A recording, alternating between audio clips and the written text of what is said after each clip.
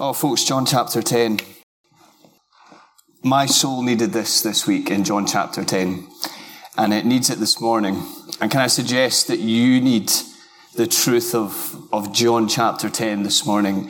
And just in terms of being reminded this week of one of the things we know to be true about God, that He is sovereign. He knows the end from the beginning. He knows what is happening in each of our lives. He knows what we will be facing this week as a church. And in His sovereignty, His total control, I could not have picked a better passage to be preaching today had I been given the whole Bible to pick from as the one that we're in. And so John chapter 10 is just the most profound of passages. So please do have it open in front of you as we get into this today. But let me just, to get us into it, let me ask us at the start, if you were an animal, what would you be? Right, have a think about it. It's one of those awkward icebreaker questions that we all love, and we're all so glad when people ask it, aren't we? If you were an animal, what would you be? And I have to be honest and say that everything inside me wants to answer that question and to say tiger. Okay? King of the jungle. These guys are top of the food chain. They're brave, they're powerful, they're large, they're in charge. You fend for yourself. And I want everything that's true of a tiger to be true of me. And I hear Katy Perry sing in the background, I've got the eye of the tiger, a fighter dancing through the fire because I am a champion and you're going to hear me roar. And I think to myself, I would love to be a tiger. I would love to have the things that are true of a tiger and have them true of my life as I lead it in the world. Except the thing is, I know none of that is true for me. Right? Powerful. How about he needs his 8 hours sleep a night minimum, or he's a walking zombie the next day? How about brave? Well, how about somebody who gets so easily distracted? His emotions are up and down, and so often I sit under a dark cloud of discouragement. Okay. I am no lion. And that's why I think I have found, by God's goodness, such strength in being reminded of the wonderful and liberating truth that comes if you and I embrace the animal that Jesus says we are in this passage. This animal is not top of the food chain. This animal has fleas. This animal doesn't know what it's doing, and yet this animal is where we will find freedom today in embracing that we are it. Because what this has done this week, in all honesty, is being in this place again and reminding myself of this truth. It's taken the eyes of my heart off of a weak me, and it's flung them onto a strong Christ. It's taken them off of how I'm feeling, which is always such a sugary peg on which to build the foundation of our lives. And instead it's fixed them on what I know to be true. Can I suggest, if that's you here this morning, and you're coming in here and you're not feeling great, what you need this morning is not people telling you that you should be feeling better. What you need to be this morning is to be in a place where you're reminded of what is true. Because Jesus says quite simply, and this is one of the most simple yet profound statements I think any human being has ever made. Jesus says, I am the good shepherd. And it's unique among the I am statements, the other ones that we get in John's gospel. All the others reveal something about him. Except this one also reveals something humbling and freeing about us. You know, years ago there was a Scottish minister and hymn writer called Horatius Bonar. They don't do first names like that anymore, do they? Horatius Bonar. He lived in Broughton on the other side of the city, early 1800s. I've loved learning about Horatius Bonar over the years. It's why many of you know the Bonar Trust that we're involved with as a church is where they take their name. I think it was Andrew Bonar, Horatius Bonar. Anyway, big brain. He penned these words to a hymn to describe what his soul found in Jesus. And this is one of my favourite hymns. And if you want to go home and go on YouTube, you'll find a wonderful version of it by a lady called Audrey Assad. It simply says this. Here it is. I heard the voice of Jesus say, "Come unto me and rest." That's what Luca read at the start. "Lay down, thou weary one, lay down thy head upon my breast."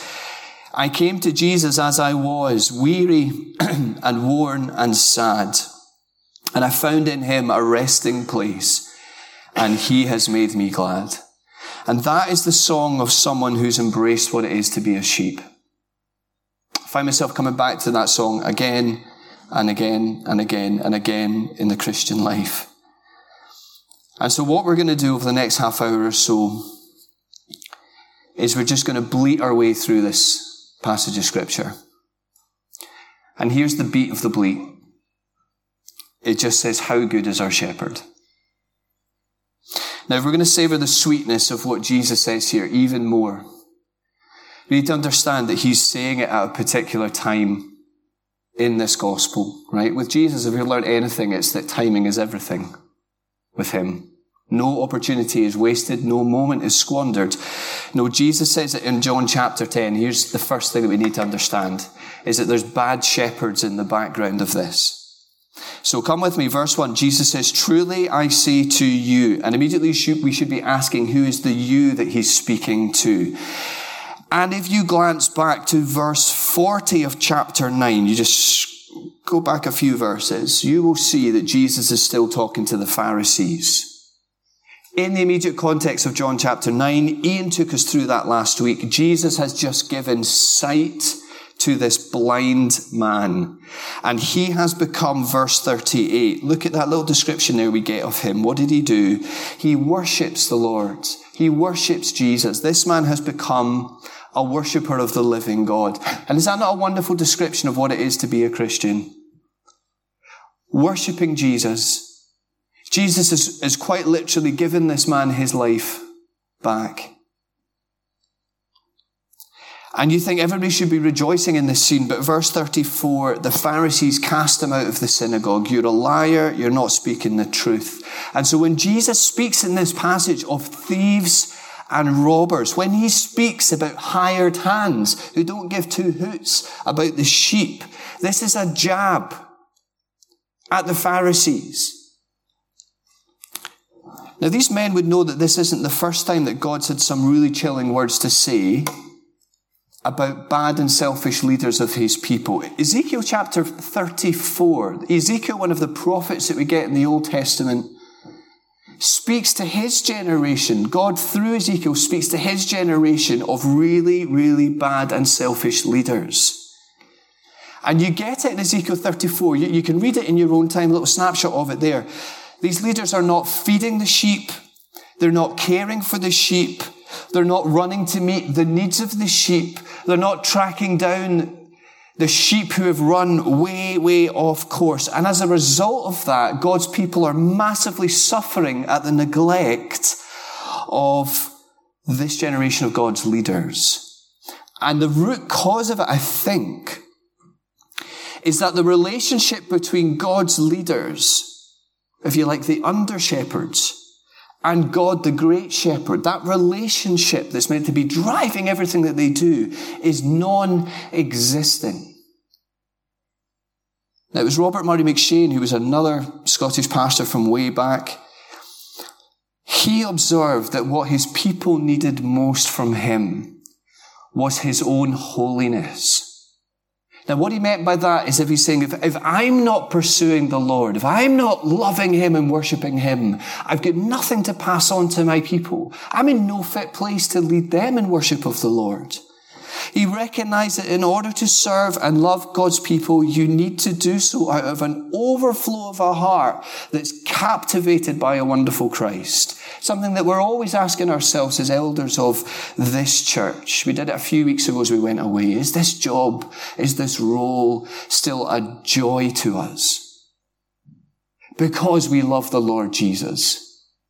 We love him, and that love for him spills out in a love for his people, because no one is more committed to his people than Jesus, as we'll see. We serve you, dear friends, and it is a joy to do that because we love him. And we love him, and get this right, because he first loved us. And there's none of that going on in Ezekiel 34. And God says to those shepherds, I am against you. But in the very next breath, God promises not only to deal with the bad shepherds, but also gloriously and graciously, God promises not to post an advert on S1 Jobs for a better shepherd, not to try and recruit and go head hunting to get more shepherds.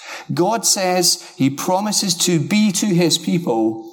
He will come and be the good shepherd that they need. John chapter 10, that's the context. There's bad shepherds in the background, but the good shepherd is in the foreground. And I just want us to hear, if we can do this today, right, as we hear his voice, I just want us to hear as he speaks 3 wonderful tones in the voice of our good shepherd today. If you're a note taker, these are 3 C's. And hear him speak to you today. As he says, I want to be your shepherd. I want to be your shepherd. Here's the first. Hear in his voice, him express his complete care of us. Jesus says, verse 3, and just take it what he's saying here. I call my own by name. Verse 14, he says, I know my own and my own know me. So in terms of his relationship with his sheep, Jesus doesn't know of his sheep. He doesn't just know about his sheep. He knows his sheep. Now, many of you will have that experience of running a race, right? It's marathon day today. I didn't even know that until yesterday. Marathon day today in our city. You know what it's like when you do these races, and what do you get on your chest to put on? You get a number, don't you? And nothing makes you feel special and known like knowing that you are number 44978, does it? That's not far off being a telephone number in truth, is it? 44978. We cannot get our heads around knowing that amount of people. But Jesus is not like us. He's not just like us on our best day.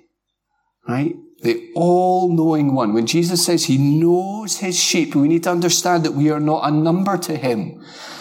You are a name to him. These are wonderfully intimate words that convey his wonderful and perfect knowledge of every detail of our lives. And that's the metaphor. It's what a shepherd in this day would do. He would sleep beside the sheep. He would camp out and eat with the sheep. He'd even have nicknames for his sheep, because in this day, his flock is his livelihood. Right? It is his bank account, if you want to put it like that. That he loves his sheep. They are his sheep. And Jesus is saying in a greater way, he knows his sheep. Right? And you need to take this in today if you are his. He knows every single struggle that's going on in your heart today. And he knows every single weakness that you're carrying in your life today. And he knows every fear that's in your mind that's dominating you today. And he knows every need of your soul. And so when we call out to him, this is not like when you phone your insurance company and you get the customer services line that says your call is important to us, you're number 18 in the queue. And you think, how can I be important to you if I'm 18 in the queue? Friends, when we pray to our Father in the name of Jesus, we need to understand that he is right there at the right hand of God, interceding for us by name, by need. And he's there. And when we pray, we have the ear of God. Not begrudgingly, but delightfully. He loves us. He loves us. You know, Chloe did that the other day. She came down into her room at 1 o'clock in the morning. I want a drink of water. I can't get to sleep. Now, who does that? Only somebody who's got the confidence that they're going to a parent, not a teacher, right? That we have that kind of access before this God. We can pray to him knowing that he loves us because of the Son. In the words of the late Tim Keller, who died and went to be with Jesus last week, Tim Keller, profound influence on my life and many others in the world. He says this, and take this in. To be loved but not fully known is superficial. To be known but not loved is our worst nightmare. Only Jesus knows us to the bottom, and he loves us to the sky. Hear the complete care this morning of your shepherd's voice. And here, secondly, hear the total commitment to you in his voice. Verse 10, Jesus says, others have come to steal, kill, and destroy. And you see, it's just a contrast that he's setting up here. He talks about the hired hand. The hired hand sees the wolf coming and he thinks to himself, I'm getting out of there. This is not my job. I did not sign up for this. I'm not taking on the wolf for this sheep. I'm not paid enough for this. Right? I remember doing that one of my first ever jobs as a student during the summers. One of those old school restaurants where you used to have to go to. Some of you remember this kind of thing. You had to clock in and stamp. Yeah? Stamp, clock, that was you in. When you left, stamp, clock, that was you out. I'm doing my shift. And that's the hired hand. I'm only paid to do this. I don't care about the sheep. It's my job. But with Jesus, it's not a job. With Jesus, this is his calling. They say that, verse 12, because they don't own the sheep. They don't care what happens to the sheep. They just want to care themselves. Jesus, on the other hand, he could not be more in it for his sheep. Because he owns his sheep. Do you see that word? He owns them. And it's a wonderful thought today that if you're a Christian here this morning, that Jesus called you. Jesus bought you with his precious blood. Jesus took responsibility for you and I's sin. Jesus pulled out all the stops to make you and I his sheep. And the truth that we need to understand this morning is that this good shepherd, he has us. He has us. Our times are in his hands. No one is getting to us because our shepherd will defend us. Our shepherd has our times. Our shepherd has our lives. And as dark and as scary as the valley gets, and as painful and as long as the path might be, even through death, this shepherd, not only is he with us in the darkest valley, this shepherd will lead us through to the other side. And no one will snatch us from his hand. We'll see that next week. No one will snatch us from his hand. And what I want us to know this morning as a church family is that no one is more committed to loving us than Jesus is. Jesus will never run away from us. Jesus knew exactly what he was taking on when he called us to himself. What makes him the good shepherd is verse 15. He says, I lay down my life for the sheep. He's talking there about the cross. In other words, if you were a roaming reporter going around the streets of Jerusalem on the day that Jesus was crucified and you held up a microphone to his mouth and said, Jesus, what are you doing up there? The answer which he could have given is, I am laying down my life for my sheep. Friends, if you want to know his commitment to you, if you want to see his love for you demonstrated, that's where we look today. Hear in his voice his total commitment to you. And thirdly, hear the absolute control in his voice. Jesus says, I lay down my life. That's verse 17. Now just take that in. I lay down my life. In other words, he's no tragic hero. If you grew up in Scotland, you know Macbeth was standard reading. Shakespeare kind of created that term, didn't he? Tragic hero, classic. You take a good character, you show them making a bad choice, Audience sympathizes. Classic tragic hero. Jesus is no tragic hero. He lays down his life. He is in complete control of that. That is the very reason he came. He lays down his life. He's in charge. He lays it down and he takes it up again. He's talking about the resurrection. He lays down his life. He takes it up again. Jesus is in total control. And it reminded me this week of that song, Who's Afraid of the Big Bad Wolf? And as I think about the biggest wolf that's facing each of us in our lives, the wolf of death, we have to understand that Jesus has taken care of it. Because he laid down his life, because he took my sin, because he took my place, because the Father raised him in power, he took on death, which is the biggest wolf facing us, and he won. And in him, his victory is our victory. And what's driving all of this? What's driving all of this? You've got to see this. See the glorious answer at verse 15 and 17. What's the reason? 15 and 17. It's because of the loving relationship that exists between the Father and the Son. Jesus, the Son, obedient to death. The Father in heaven who sent the Son loves him for it. The Holy Spirit sent to apply that work to our lives. Salvation is the overflow of that loving relationship of our triune God that has existed for all eternity.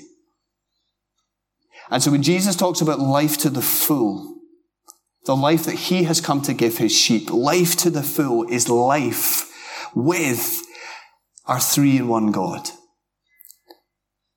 And see the promise that Jesus makes at verse 16. He says, I have other sheep. Now in the context there, who's in his mind's eye? It's the Gentiles.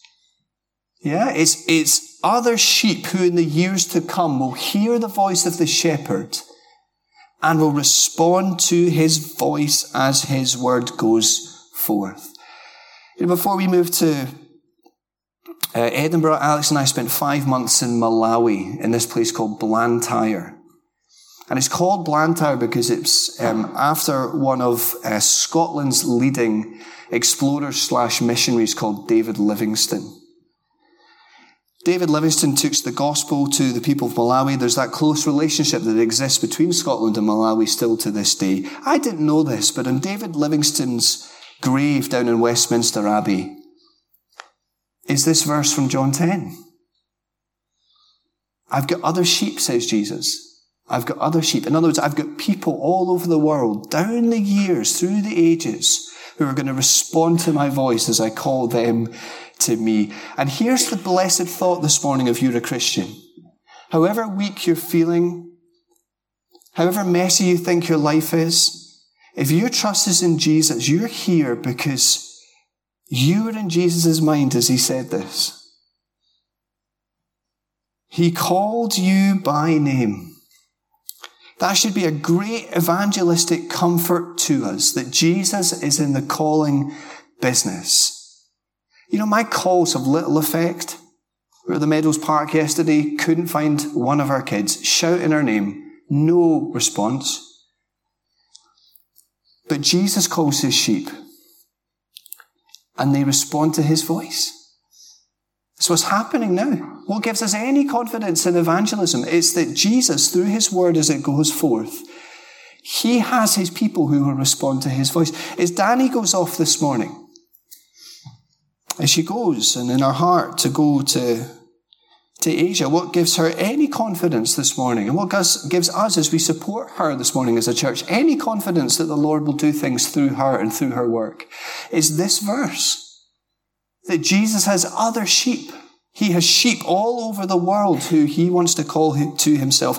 I don't think anyone's expressed this better than American missionary D.L. Moody. He says this, and think about this, and I know for many of you, God has laid things like this, international mission work, on your heart. He said this: God doesn't expect the impossible from us, but he wants us to expect the impossible from him.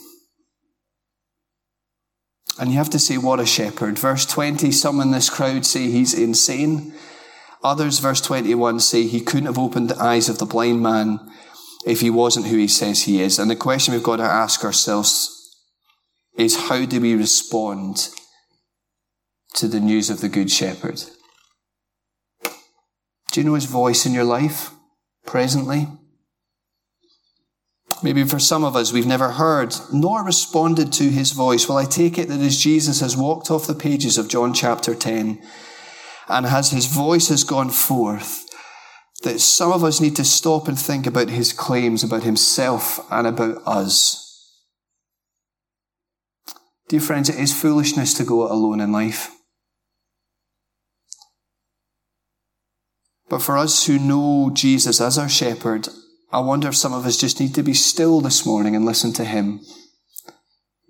To fix our eyes on him and follow. Let me ask you, are we letting the Good Shepherd feed and lead our souls as he speaks to us in his word? You know, there's a reason that so often the funerals that I've done over the years, 90% of them have featured Psalm 23. Right? We don't have time this morning to go into the connections between Psalm 23 and John chapter 10. I would love to do that, except to say that Jesus steps right in to fulfill that psalm. But I love that bit in Psalm 23, as Jesus, as the shepherd, leads us by still waters. What happens to our souls? He restores them by his word. What are you doing by means of cultivating that deep trust in and love for the great shepherd as he leads us through the ups and the downs of life? What a shepherd. You know, went for a walk with Ross this week, and he said something about his dad. He said, my dad keeps saying, I just don't know how you would do this. I don't know how you would do this without Jesus. And it's so true, isn't it? It's so true. I just don't know how I would do it. I don't know how I would fathom it and get beyond it if it wasn't for the Good Shepherd. So friends, what animal would you be? And just as we close and as we think on that, and as we think about embracing the posture of a dependent sheep who's totally reliant on the Good Shepherd. You know, I had another shepherd in my mind this week. Life stage in that I'm at. She's a shepherdess, actually. I had little Bo Peep in my mind all this week.